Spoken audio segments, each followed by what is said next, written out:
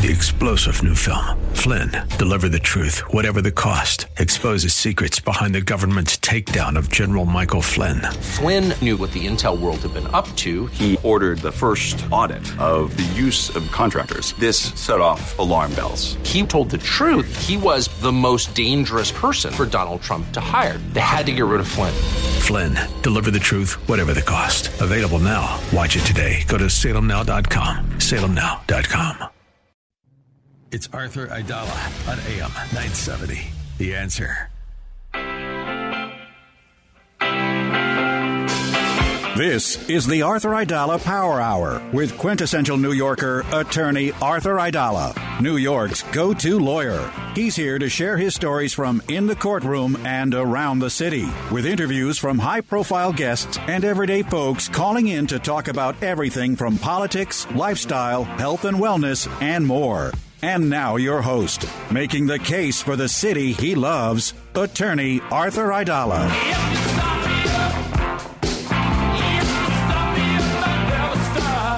Good evening. It's Arthur Aidala, and I will tell you, after last night's show with Benjamin Brafman, the feedback was unbelievable. I'm so happy that everyone enjoyed that behind-the-scenes look at the life and the law of Benjamin Brafman. So I will tell you, the interview just kept going and going, so we're going to listen to the rest of it tonight. I hope you enjoy it, and tomorrow night you'll have Joni in here, and then Friday we'll do a best of. Enjoy the rest of the week, folks. Well, just a little inside.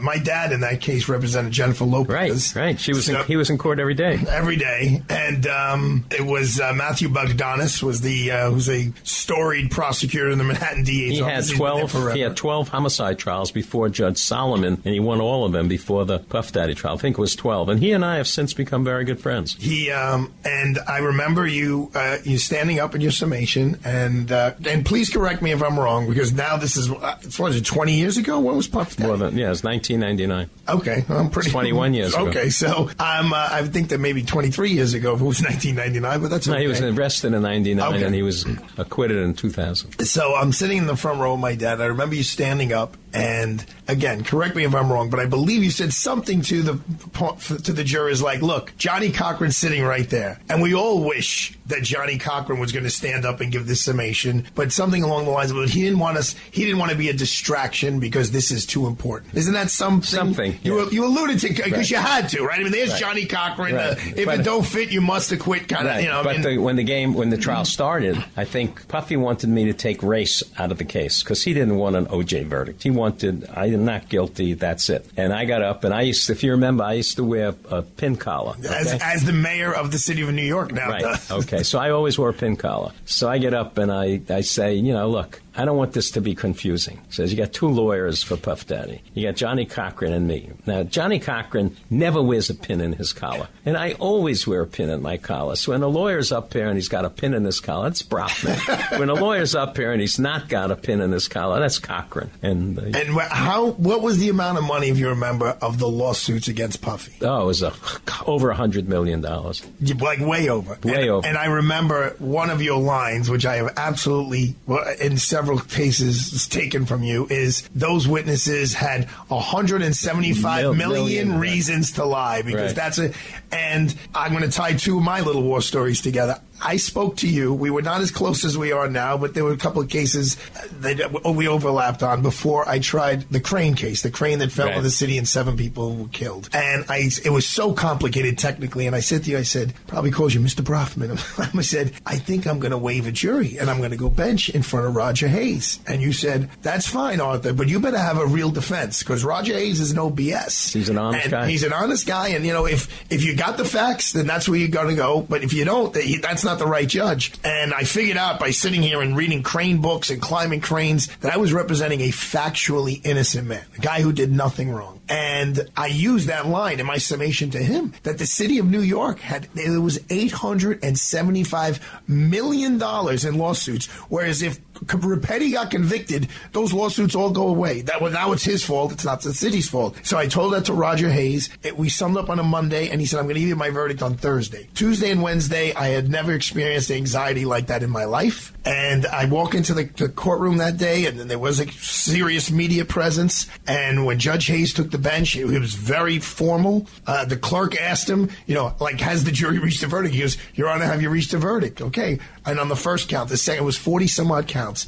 And after I heard not guilty, every time I look at them, and I'm hearing the cameras, and there it is. That's it right there. And I said to the court officer, I knew her name was Jennifer. I said, Jennifer, can I go out the back door where the judge left the bench after thanking us? And I shook the prosecutor's hands. And there was another door outside in the hallway. And I opened the door, and it was a broom closet. And Ben, I fell on my knees, and I was crying like a 12-year-old who ran his bicycle into a tree. His wife was crying. His daughters were crying. All these crane guys who, they eat sausage and pepper heroes 100 stories up. They were all crying, and I was uncontrolled. I couldn't stop myself. And this is when Twitter just came out. Right. And Shepard Smith was the first one who sent me a picture on my flip phone of ABC News saying Rapetti acquitted of all charges, and that snapped me out of it.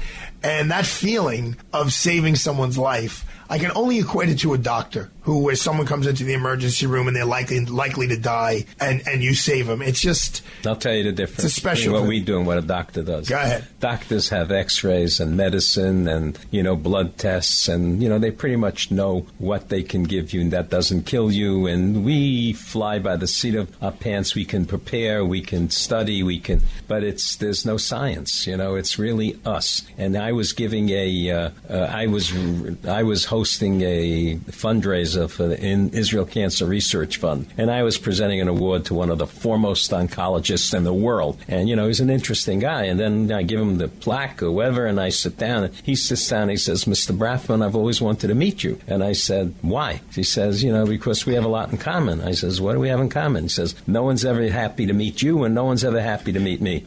and I said, that's a great line, but let me tell you where we're different. When you lose, they die. When I lose, I get letters for 25 years. I believe it was when I heard you speak at the Police Athletic League when you were honored as the Man of the Year, and you said the difference between a cancer doctor and a criminal defense attorney is when the cancer doctor tells someone they have cancer, everyone runs towards them. Right. When a criminal defense attorney says you've been indicted, everyone runs away. And that's true. That is very, very true. In many cases, I'm the only one in that person's life. And the family sometimes isn't supportive, and the friends, and you become a pariah. And if it's got publicity, and if it's sort of a venal case where you claimed, bribed someone, or, suddenly everybody loses their respect for a person. So I'm in cases sometimes where it's me and the client, and the person who comes to you has 10,000 people who love them, they think. No one loves them when suddenly they're in the eye of the storm. And I'm no one wants to meet me professionally until they have to.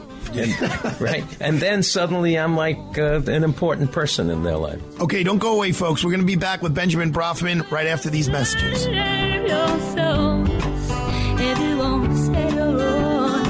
So we're all caught up talking about criminal law, criminal defense attorneys, prosecutors. But, most people are not going to ever encounter a prosecutor. Most people are not going to ever need a criminal defense attorney. But will you need a will? Everyone needs a will. Everyone should have a healthcare proxy, a living will, a power of attorney, and you should have the paperwork in place in case you or one of your loved one gets sick and you wind up in a rehabilitation center, because those costs are tremendous. The cost of a nursing home could be $500 a day. It could be $15,000, $20,000 a month. It can absolutely bankrupt you. But maybe you're eligible for Medicaid. Maybe there's an insurance policy you could buy now that protects you from all of that stuff. Just call Connors and Sullivan, attorneys at law. They've helped hundreds of people just like you with the same thing that you could be going through. Protect yourself. They'll tell you exactly what you're eligible for, and they'll also help you devise a plan to avoid such dire financial news. Call Connors and Sullivan for a free initial consultation with a lawyer. Call 718-238-6500.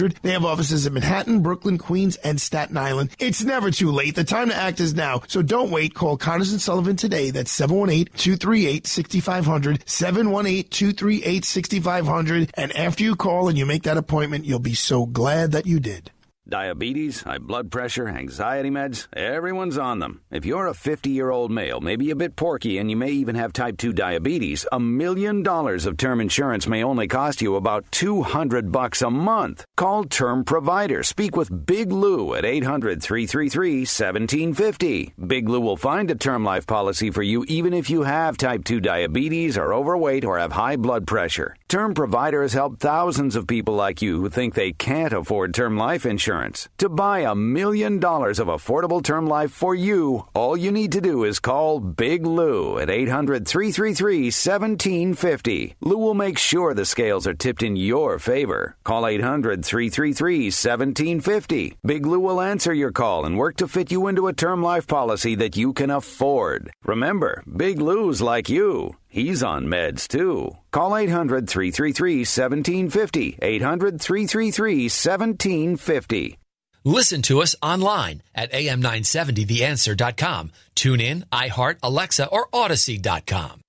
Freehold Mitsubishi in Freehold Township, New Jersey is proud to be an automotive leader in our area and sponsor of the Arthur Aidala Power Hour. Mitsubishi dreamers, designers, and engineers are redefining choices in mobility for a whole new generation of independent, modern, and savvy consumers who want value, like the new redesigned 2022 Mitsubishi Outlander featuring its industry-leading Mitsubishi 10-year, 100,000-mile powertrain limited warranty. Visit Freehold Mitsubishi today, freeholdmitsubishi.com, or call 732-863-2788. Oh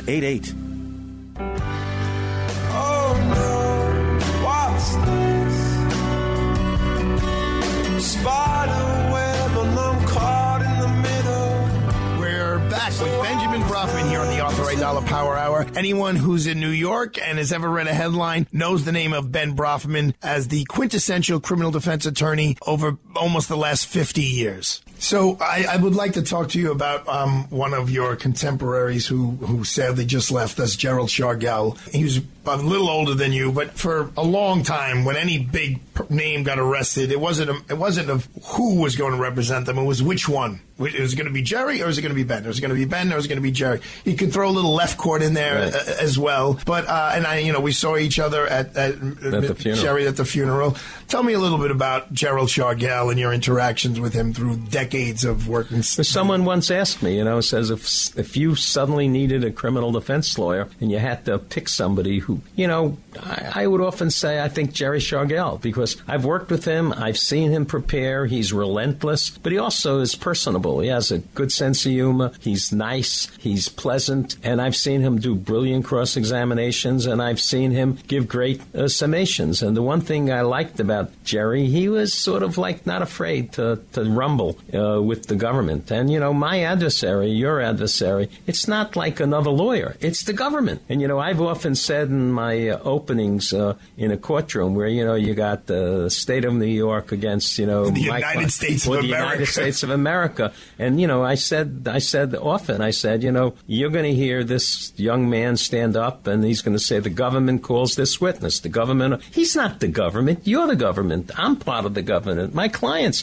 part of the government. He gets to say it, but he doesn't become the government. And I think that sort of levels the playing field a little bit. But I got to tell you, my adversary, your adversary, it's really not a level playing field. And it's not the presumption of innocence, and it's not, I think when people come into a criminal case, they sort of look at the, defendant and think he must have done something to get the distinction of being indicted, in this case. Just didn't pick him out of the yellow pages for this distinction. So, it's one of the things, especially lately for me, when Jerry Shargel's headline came out in his obituary, he was referred to as mafia lawyer. Yeah, it was a shame. Well, Geraldo Rivera was very close with him. They went to law school together and all that. And Geraldo, and that's what I had the same reaction that you did. Then Geraldo said, I don't think Jerry would mind that. He goes, that's how he cut his teeth. He ran in those circles, and I haven't bought it, but there's a new book that came out called Gotti, written by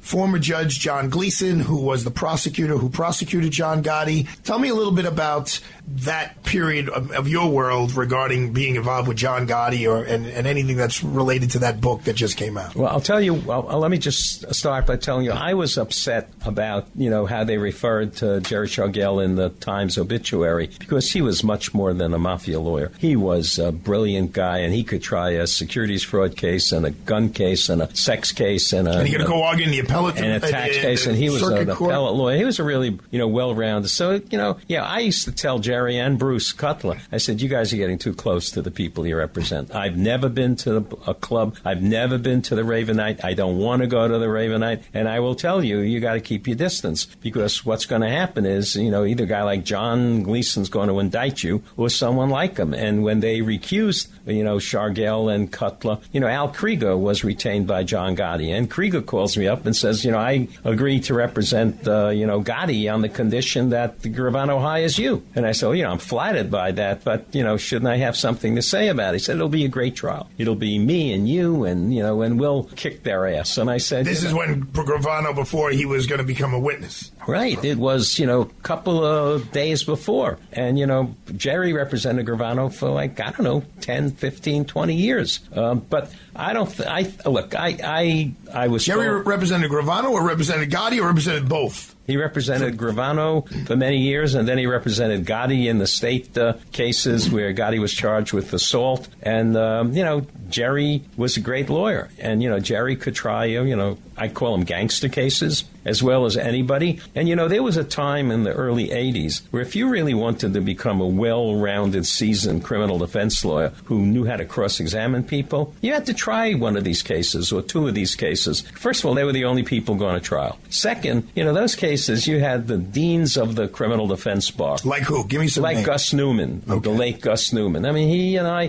tried 5 cases together. And, he was 25 years older than I was, and I was the new kid on the block. But, Gus and I became friends and became colleagues. And, we tried a case in the Supreme Court, New York County, in which, we got acquittals. And it wasn't, a mobbed-up case. It was 2 guys who owned the used car lot, and they, got charged with beating the crap out of one of the burglars. It was a stupid case. But, we got acquittals in that case. But, so Gus Newman, was one of the people who tried those cases. Mr. LaRosa? Jimmy LaRosa tried those cases, one of the consummate criminal defense lawyers. One of my first, I'll tell you a funny story. I get called by Jimmy LaRosa one day, and, he knew me from the Manhattan DA's office. And he says, I got a good case for you. And he said, what's the case? He says, it's 2 guys named Perone. You need to represent one of them, and I have a lawyer who's going to represent the other. But it's a good case for you. So, I was looking to break in with LaRosa, and, what am I going to say? No, I'm not interested. So it was a loan shark case. The tapes were horrific. I mean, I've listened to bad tapes. These were like, whoa. There was one tape of the client saying to the cooperating witness, who was a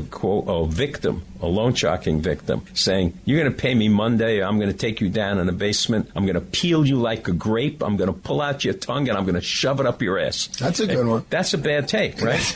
so in any event, let me tell you what happened in that case. We find out that the loan shark victim client, who's a career criminal, is not in jail. He's in a safe house. And we don't know where the safe house is. We're not interested in finding it, but it's in Jackson Heights. And what we also find, this guy was a fast food professional robber. He did fast food places, Jack in the Box and McDonald's. He did that all over the country. Every day he would hold up. And, we started to canvass some of the local in Jackson Heights. And there were like 20 of these in one area. And all of them were robbed. And, we go there with the picture of this guy. One of my investigators goes there with the picture of the guy. He says, yeah, that's the guy who robbed us. He said, what do you mean he robbed you? He's in custody. He says, that's the guy who robbed us. And 4 people made a positive ID. And Charlie Carnesi was the assistant district attorney in the Brooklyn Rackets Bureau, right? Rest in peace. Yeah, but he and I became friends. But he also represented, John Gotti Jr. for 10 years. So he's now in the Brooklyn DA's office, and he's a really tough prosecutor. I don't say anything to him. But now they have a witness on the stand. And I think his name is Kenny O'Donnell, if my memory serves me correctly. And I'm getting up to cross-examine him. And I said to him, I don't want you to tell us where you're staying, because, I'm not permitted to know that. But you're not in jail. You're in a safe house, right? Yes. And 2 detectives from the district attorney's office babysit you, right? Yeah. So I said, and when they fall asleep, you climb out and you go hold up a Jack in the Box, don't you? And he looks at me and he says, oh, That was his response. And I said to him, and then I take him through all the places he hit. And then he stops answering questions. And, the DA is crazed. I want a good faith. So it was an old judge who was like having a ball. He loved this. And then they acquit. And after they acquit, the judge comes out and he says, O'Donnell wants to see you. And I don't want to see him. He says, he wants to see you. I'll send the court officers in with you. I go in the back and he's sitting there and he says to me, I want one of your cards.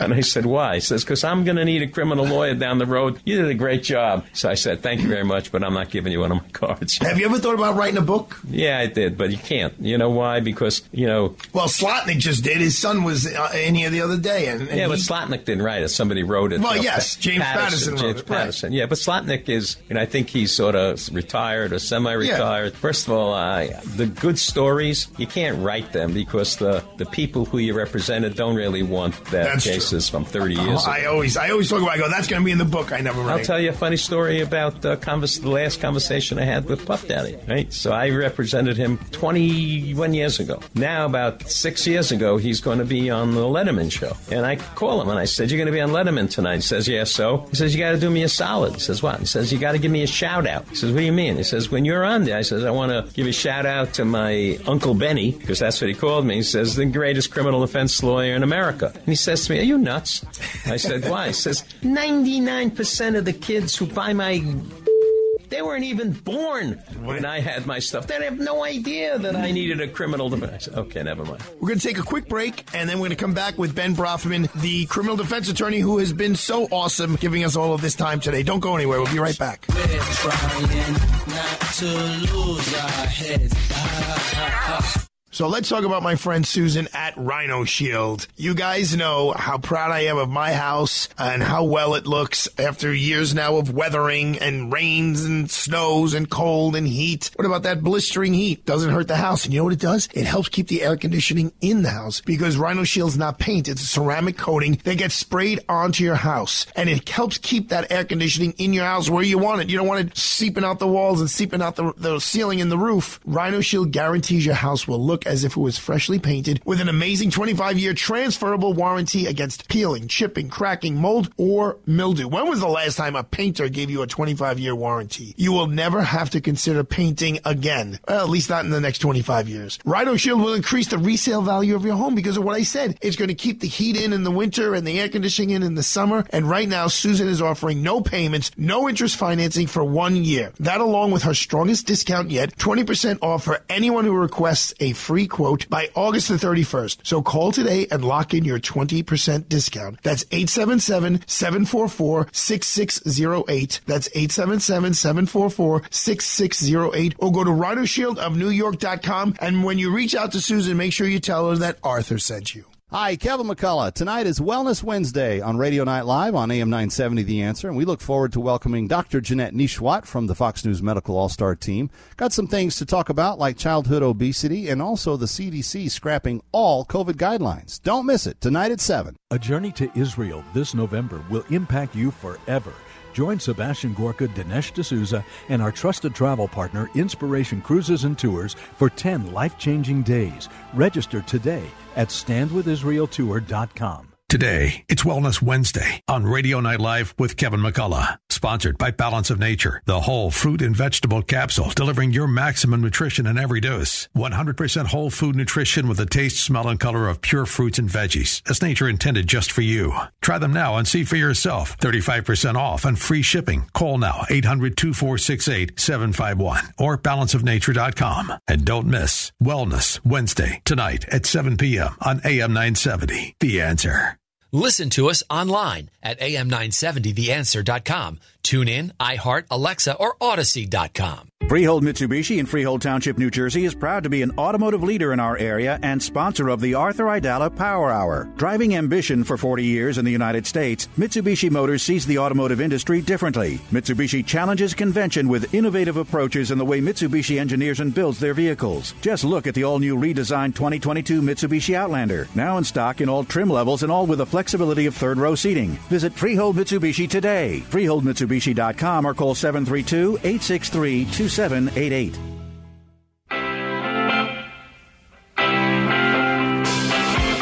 We're back to the Arthur Aidala Power Hour with New York City's preeminent trial attorney and quintessential New Yorker, attorney Arthur Aidala.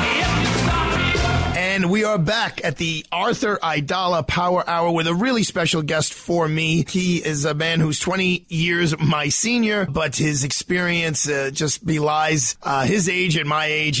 And he's a wonderful guy. We're going to come back now. We have Benjamin Brofman here with us. Besides Puff, is there any other client that Peter Gation. That you became buddies with, like you talk to on the holidays or birthdays or things like that? Peter Gation and I have, become very close friends. He was the king of nightclubs, and he was the owner of the Limelight, Club USA, Palladium, and Underground. And what was he charged with? And Rudy Giuliani decided that, club world is destroying the neighborhoods, because what happens is they open these clubs are in now. Is this U.S. Attorney Giuliani or Mayor Giuliani? No, it's when he was mayor. Okay. And then Peter Gation got on the cover of New York Magazine, and it was King of Clubs, and he's got the black eye patch, so he was a interesting guy. And they decided that he was the root of the evil in clubs, and the Eastern District decided to prosecute him, and they indicted him for a RICO case because they claimed that the clubs were a drug supermarket. And people would come there to buy, drugs, and they had a captive audience because there were 3,000 people in there every night, and he was gazillions of dollars. I mean, the Limelight, they were all big, but the Limelight was internationally known. Right. So they indicted him, and we really did a lot of work preparing that case, and we had, I think, 26 witnesses who were interviewed and going to be defense witnesses. And these were security people, and they were, really good witnesses, solid people. So this case was in the Eastern District? Eastern District. And, it was around what years? It was I don't remember. The 90s. The late 90s, yeah. It's got to be more than 20 years. Yeah, I remember it. I think it was before the Puffy case. Before the Puffy case. And I prepared 26 defense witnesses. So it was a 6-week trial. And the government in that case had such a bad case. And they had such bad witnesses. But did they have the judge? No, the judge was Judge Block. Oh, and it was his first federal criminal trial. Okay. And he gave me the best trial I've ever had in my life. Okay. And the government really let him down. He was a good friend of Gerald Chargel. Right. Wow. And he's a really good guy. And the DA, the U.S. Attorney's Office, really sold him a bill of goods. And they lied to him about so much in the case. And so at the end, this is the upshot of the story. At the end of the case, the government's last 4 witnesses were a quartet of really degenerate drug dealers who had committed so many crimes. And, cross-examining them was I don't know, you'd have to tie one of my hands behind my back, to make it fair. And they were just so cross-examinable. After a while, I could get them to admit that they killed Jimmy Hoffa. They were so, and the government rested after 6 weeks. And, the judge said, all right, be prepared to start your case tomorrow. And we went back to my office, and I said to Peter Gation and his wife, Alexandra, I said, I'm going to say something which is, we're ahead in my judgment. We should sum up tomorrow. A, the government's not going to be ready. And B, if we put on a defense case, they're going to get rebuttal. And the trial's going to go on for another 4 weeks. That's for second. As good as we think these witnesses are, we're not the FBI. We're not the DEA. We have no idea what they have ever done in their life. And if the government tars one of them, there goes our whole, It also, for the jurors, it kind of shifts the burden, right. Even though it's not supposed to shift. No, but it shifts the burden, you're right. And we were so on point. And the next day, we rested, and 2.5 hours, the jury deliberated, and they acquitted him of everything. Okay, yeah. I just want to rewind a little bit. Tell the listeners how difficult it is to make that decision about putting on a case or not putting on a case. Well, I came home that night, and I couldn't stop sweating. I was in a cold sweat the whole night, and I kept pacing around, the house. And my wife says, what are you doing? I said, to be honest with you, I just made one of the toughest decisions in my professional life. If I'm right and we win, I'm going to be a genius. And if I lose and they're going to find out that I had 26 witnesses and I didn't call any of them, he's going to go somewhere else, and it's going to be some, I don't know, I want to use her name, but some lawyer who's going to file a ineffective assistance and I'm going to be destroyed. And I think it's the right decision, and it's a judgment call. It's a judgment. Yeah, but you can't do a blood test to say, I think this is a good judgment. No, right, exactly. Listen, suddenly, I've been there. Right. Suddenly it's on your back and on your shoulders. And and I'll tell you something else. The jury was all middle-aged older people who had never been in a nightclub. And there was one really bad piece of evidence. And in the second hour of deliberations, they asked for that readback. And the readback was just terrible. And Peter Gation took off his watch and emptied his pocket and took out his wallet and just slid him across the table. And he looks at me, and I couldn't look at him. I remember that. And I said to me, tell me that's not bad. And I said, I'm not going to tell you anything. And 20 minutes later, they had a verdict. Oh, that's nerve-wracking. It's the worst feeling in the world. After you get a bad note. I'm telling you, a bad note, and then there's a verdict, and my heart was jumping out of my chest. And they come out, not guilty, not guilty, not guilty. And I'll tell you what I'll never forget. Talking to Ben Brofman here about the Peter Gation Limelight trial. Go ahead. Well, I'll tell you what was really something I'll never forget. There were probably 75 club kids, we call them, in the courtroom when the verdict came. And don't forget, this is more than 20 years ago. But these kids had earrings in their noses and in their eyebrows and green hair and blue hair and purple hair. And it was, they were just there. And then the verdict came in, and they got up and started to dance. And they were, and Block was pounding, says, I won't have this in my courtroom. And finally said, the hell with it.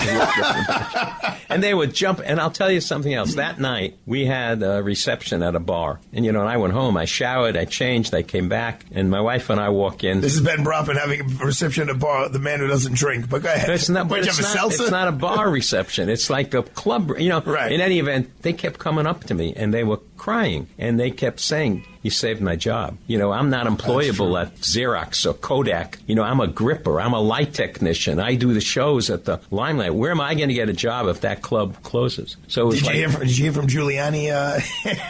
I'll tell you what I heard. What I heard, and I don't know whether this is true or not, but it was somebody in his inner circle. The next morning after the verdict, Giuliani comes into this staff meeting, and he throws a book across the room. He says, we can't even convict a friggin' club owner?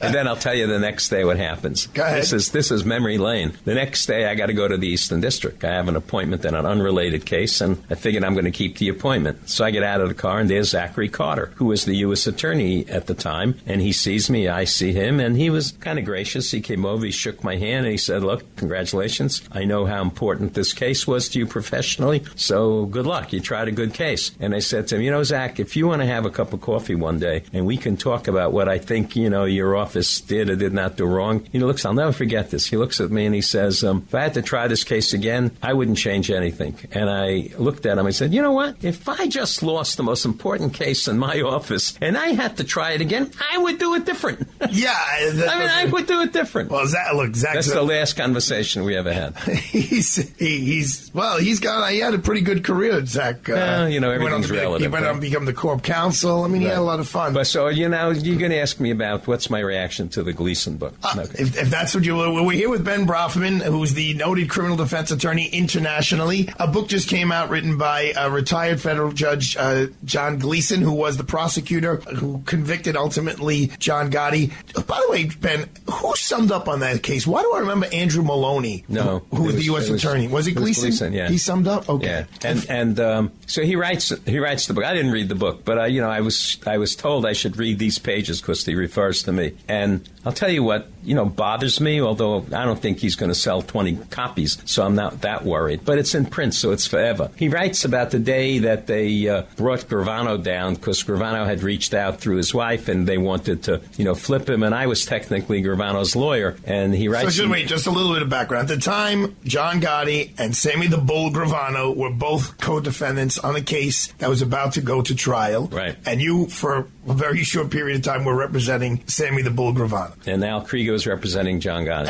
And who was the judge? Oh, it was Glasser. Right, Leo Glasser. Right. And so, just so folks know, when a prosecutor knows that an individual is represented by a lawyer, they're not allowed to speak with that person without having the assigned counsel or the representative counsel present or knowing about it. But that did not happen here. So tell us what happened. Well, what happens is, I'll tell you what Gleason writes in the book. Gleason mentions my name, and he says, Ben Brafman, who was, quote, effective, close quote, was Gravano's lawyer, and neither I nor Gravano, words and substance, really trusted Brofman. So we went to Glasser and we had a lawyer appointed to represent, Glasser. And then he goes on and he writes a lot more where he just makes up stuff or he gives you his mindset, his opinion. I was offended by it, and I'll tell you why. For him to, characterize me as effective, I mean, and I'm not trying to pat myself on the back, but I have literally won or been awarded every single, award you could possibly get as a criminal defense lawyer, from the Bar Association, from the New York State Association of Criminal Defense Lawyers, the National Council of Criminal Defense Lawyers, the Police Athletic League. I got like a wall full of stuff from all of these places. And to suggest, give me short shrift that, I was effective. I mean, look, I don't really care, because I'll tell you what I have found in my career. Lawyers or prosecutors, when they take a shot at you, it's generally because they're envious. Or, they'll practice for the rest of their life and no one will ever hire them to represent somebody in a real, jam. So, Gleason tells people, he's my friend, and, we've never had a meal. We've never spoken friendly. I mean, I see him at these award functions. I just won Office of Appellate Defender, where I argued the gun case that was just, brought down by the Supreme Court and changed the law. I argued against Neil Katyal. Neil Katyal is a former Solicitor General. He must have argued before the United States Supreme Court maybe 30, 40 times. I've never been in that building other than to be admitted, but I've never argued there. And, Office of Appellate Defender invited me to, do the argument. I did it, and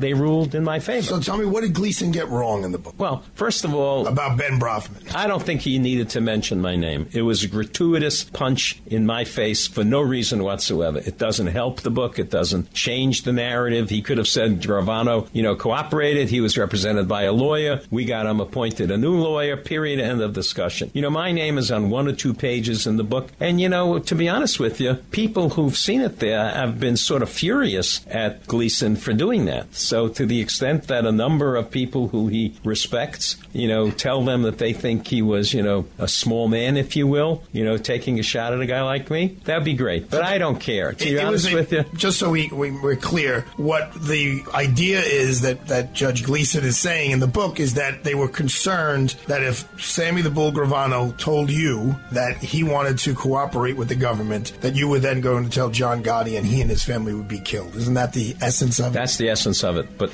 at the end of the day, it was more complicated than that. Mr. Gravano and Mr. Gotti had a joint defense agreement between them and their lawyers, so it would have put me in a difficult ethical position. But, I could have gone to Judge Glasser, just like Gleason went to Judge Glasser. I know Judge Glasser for as long as Gleason does, and I would have said, Judge, give me some guidance. What do I do? And maybe I step out. But at the end of the day, he just made these decisions, and, God bless him. If he sells, 100 copies of this book, I would be shocked. All right, we're going to take a break. Ben Brofman will be right back, and he'll have more to tell us about his life in the law.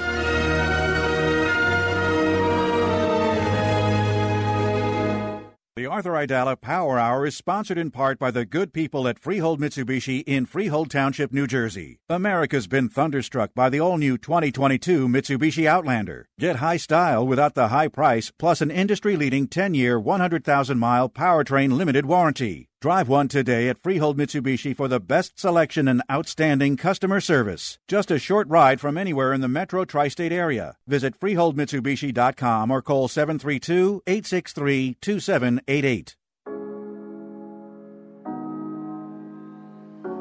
Hi, this is Judge Kamins, a partner at Aidala, Bertuna & Kamins, and where Arthur Aidala of the Arthur Aidala Power Hour works at his 24/7 day job. In 2014, I retired from the bench to join ABK, which is a full-service, preeminent boutique firm that has been helping New Yorkers when legal problems arise. ABK is uniquely qualified to assist New Yorkers who have a wide range of legal problems, from personal injury claims and civil litigation to criminal defense and trusts and estates. I personally work on appellate matters, attorney disciplinary matters, and complex legal issues with a dedicated group of attorneys who provide a team approach to each case. There is no legal problem too big or small for this talented and hardworking legal team. So when you think of the Aidala Power Hour, also keep in mind ABK, the Power Legal Firm.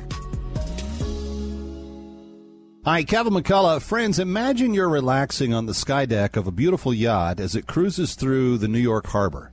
The iconic skyline creates a picturesque backdrop as you sit back with your feet up, taking in the sun and the scenic views, finding refuge from traffic that plagues the tri-state area on board a tranquil cruise. Does this sound like an impossible dream? All of this can be your reality on board the Atlantis with New York Cruises. Fully insured and Coast Guard certified, this 3-deck yacht is family-owned and operated with over 40 years of boat building and marine experience. Captain Fred and the Atlantis will make any event a great time. Comfort, luxury, attention to detail, it's what the Atlantis and New York Cruises are all about. Experience the sophistication of cruising around Manhattan in style on your wedding day, birthday, anniversary, corporate event, or for no occasion at all. Just call 212-633-1231 or visit NewYorkCruises.com. Now that I've got your attention, let me tell you all about us. Whoa, tough crowd. Anybody out there? Hello? Anyone? Fighting to be heard in today's competitive digital world? It's time for Salem Surround. Let us handle everything and get your message seen and heard. Let's turn up the volume on your business with Salem Surround. For more information, go to surroundnewyork.com. That's surroundnewyork.com. Kevin McCullough is next on AM 970. The Answer.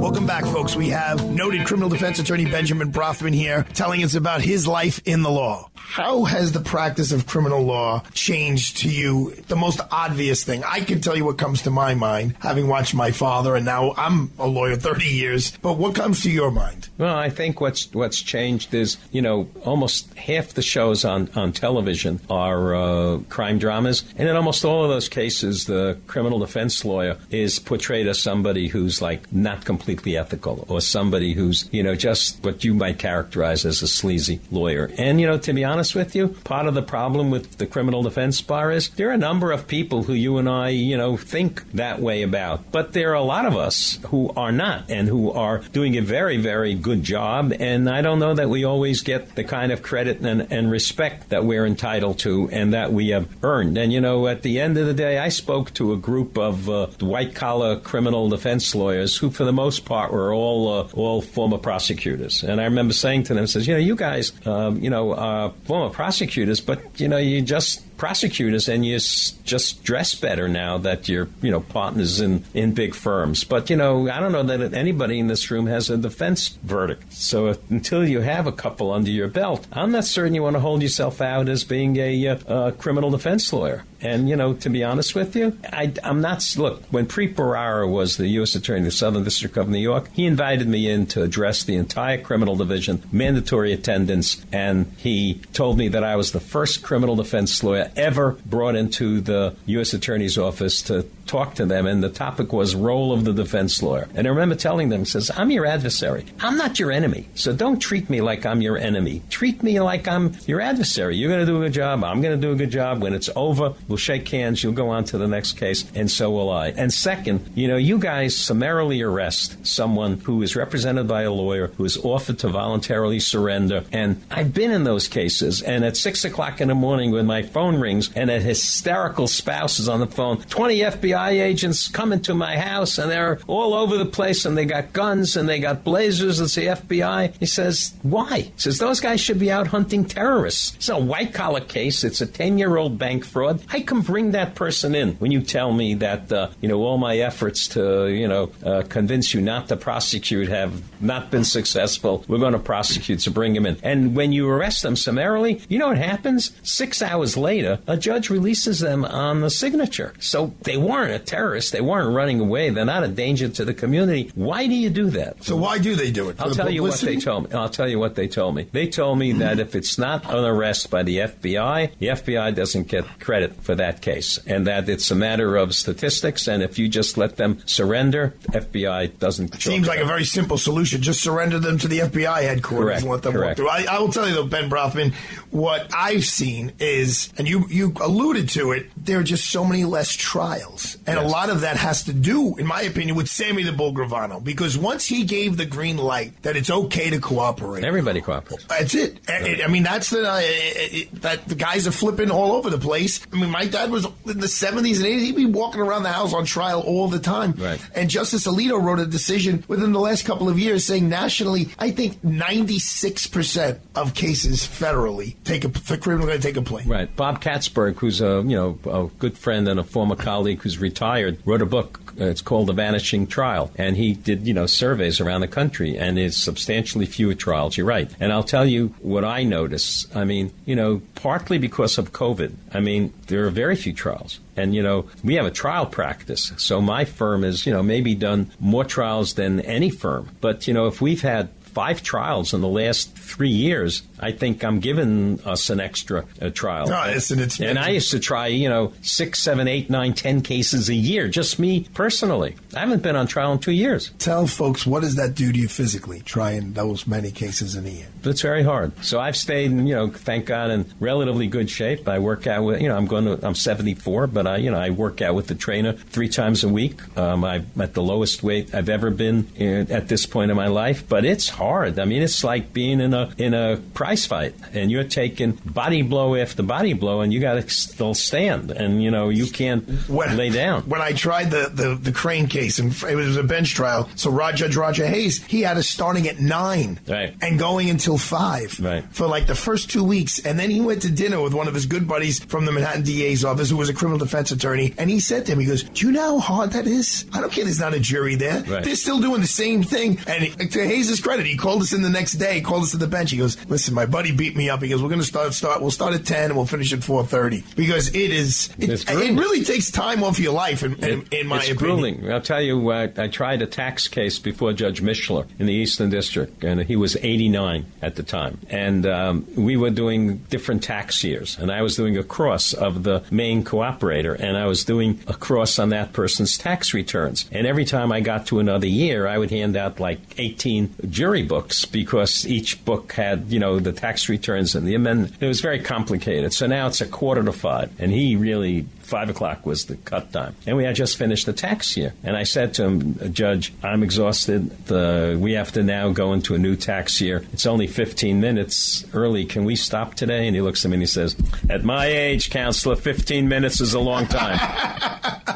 We're talking to Ben Proffman. Mr. Proffman, before I let you go, what advice would you give to kids who are in law school now or about to graduate law school about the world of criminal law, whether it be going into a U.S. Attorney's Office, a prosecutor's office, or joining Proffman and Associates, today versus, in 1976? Well, it's changed a lot. I'm not looking to hire anybody, so I want to start out because I don't want to get away. I heard you on the podcast and I got my resume polished. No problem. So I'm not looking to hire anybody. But I will also tell you that, I don't recommend that if someone, comes out of law school today, that they pick criminal defense work as a specialty. And I say that because I don't want to say it's a dying practice, but because there aren't that many trials, it's going to be very hard to develop skills. The other thing is you can't go to the U.S. Attorney's Office right out of law school. You got to do a clerkship. You have to work for a firm. Then you can go. And I think you need to be a prosecutor before you can be a criminal defense lawyer. It's like sort of being like an intern at the hospital. You do 100 cases, then you can go into private practice. You're going to try more cases or be on your feet in the courtroom immediately in the DA's office and the U.S. Attorney's office. But I'll tell you the complaint I get from the Southern District people, the Eastern District people. They're there 4, 5, 6 years, maybe try 4 cases. Or maybe 2 years. Maybe 2 cases. Right. So they're not happy. The DA's office, even there,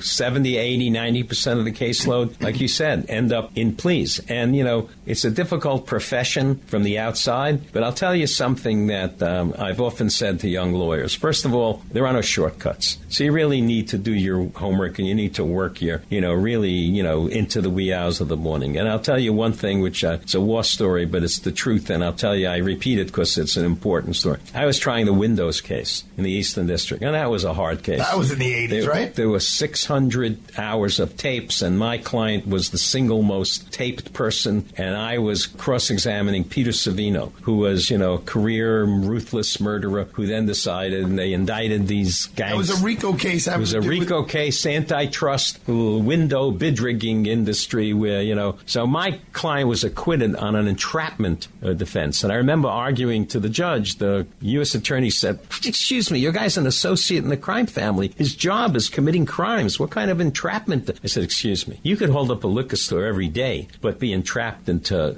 bid rigging or to antitrust violence. And Judge Deary, to his credit, gave me an entrapment charge, and he was acquitted based on entrapment. So I'm cross-examining Savino, and it's my third day, and a law class comes in. They're like 50, 60 kids, and their professors from Brooklyn Law School come in to watch the trial. And after about 2 hours, they break, and, I've got notebooks 6 inches high, and I'm using them, and the guy comes up to me and he says, oh my God, this looks like so much fun. You're in a zone. This is great. And I look at him and I said, what did you do last summer? So he said, excuse me? He said, what'd you do? I says, why? He said, just tell me what you did. He says, well, I graduated after my 2L, took our finals. Then my buddies and I, we went sailing for a month. Then we went to Hawaii. We did some surfing. I said, why do you ask? He said, you know what I did last summer? June, July, August, September. I prepared this cross in my den when everybody else is at the beach with headphones on, stopping and starting these tapes. This is a really hard cross to prepare. So don't tell me that this looks like fun unless you want to do that. You just don't get up and ask these questions. I remember when you were trying in the Pharmacon case, Skrikel, how do you pronounce his last name? The pharmacy kid. Shkreli. And I was talking on the phone one day, giving you a pep talk, whatever. You're like, Arthur, I have never tried a case in the summer. Again, it's horrible. Everyone's talking about they're going sailing and they're going to the beach, and I'm sitting in my office sweating and going through a million exhibits. I've never had it. You used to remember when we first started, you got your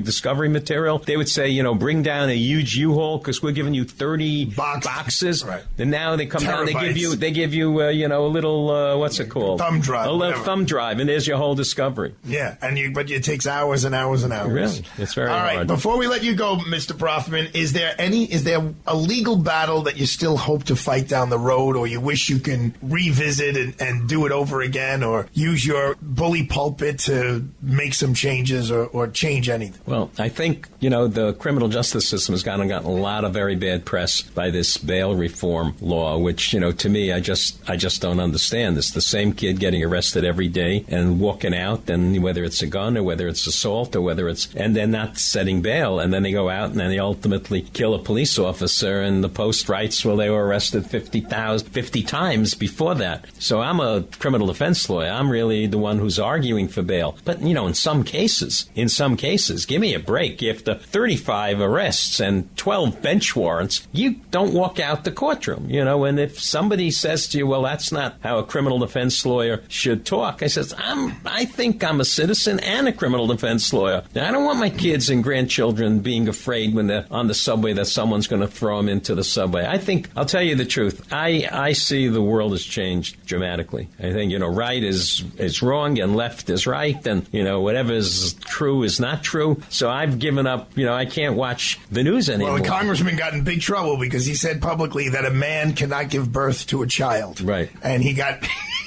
crucified. But it's and the other thing is, today everything is, the technology is, I lecture to high schools and I say to these kids, before you hit send, read what you just wrote. Maimonides, who is a great Talmudic scholar, said, before you speak, think. Before you write something, think twice, because it's forever. It's forever. So if you want to write something and you want to hit send, make sure you know what you're doing. And I say to these young teenagers, so you want to send a nude picture of your girlfriend or boyfriend because you're in love and you want them to have it, you're going to break up with this person. The odds of marrying the 15-year-old, it's like 1 in a billion.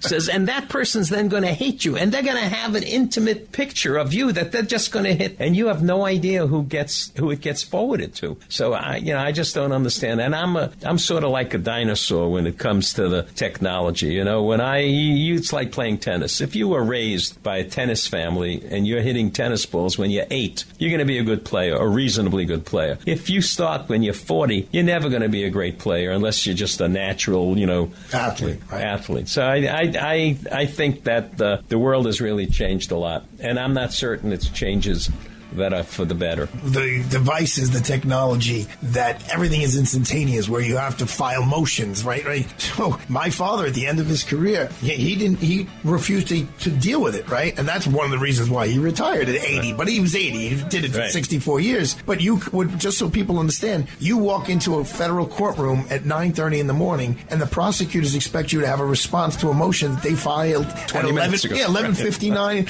I mean, that's the world that we live in. Well, Ben, I'm going to let you go. Thank you so much. We spent a lot of time, but it's well worth it.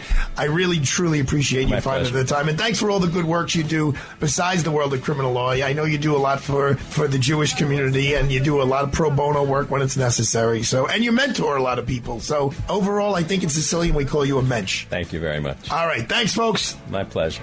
Send lawyers, guns, and money. Dad, get me out of this. Ha! The preceding program sponsored by Freehold Mitsubishi. 3-star General Michael J. Flynn, head of the Pentagon Intelligence Agency, knew all the government's dirty secrets. He was one of the most respected generals in the military. Flynn knew what the intel world had been up to. He understood its funding. He ordered the first audit of the use of contractors. This set off alarm bells. The explosive new documentary, Flynn, Deliver the Truth, Whatever the Cost, uncovers the facts behind this scandal. Flynn told the truth. He was the most dangerous person for Donald Trump to hire. I find out the worst enemy that I'm going to face in my life is right here in America. They took my assessment and they wanted me to change it. And I was like, I'm not changing it. They had to get rid of Flynn. With in-depth interviews, archival footage, and never-before-seen personal records of the man behind the headlines. I just felt like I was drowning. Flynn, Deliver the Truth, Whatever the Cost. Available now. Watch it today. Go to salemnow.com. salemnow.com.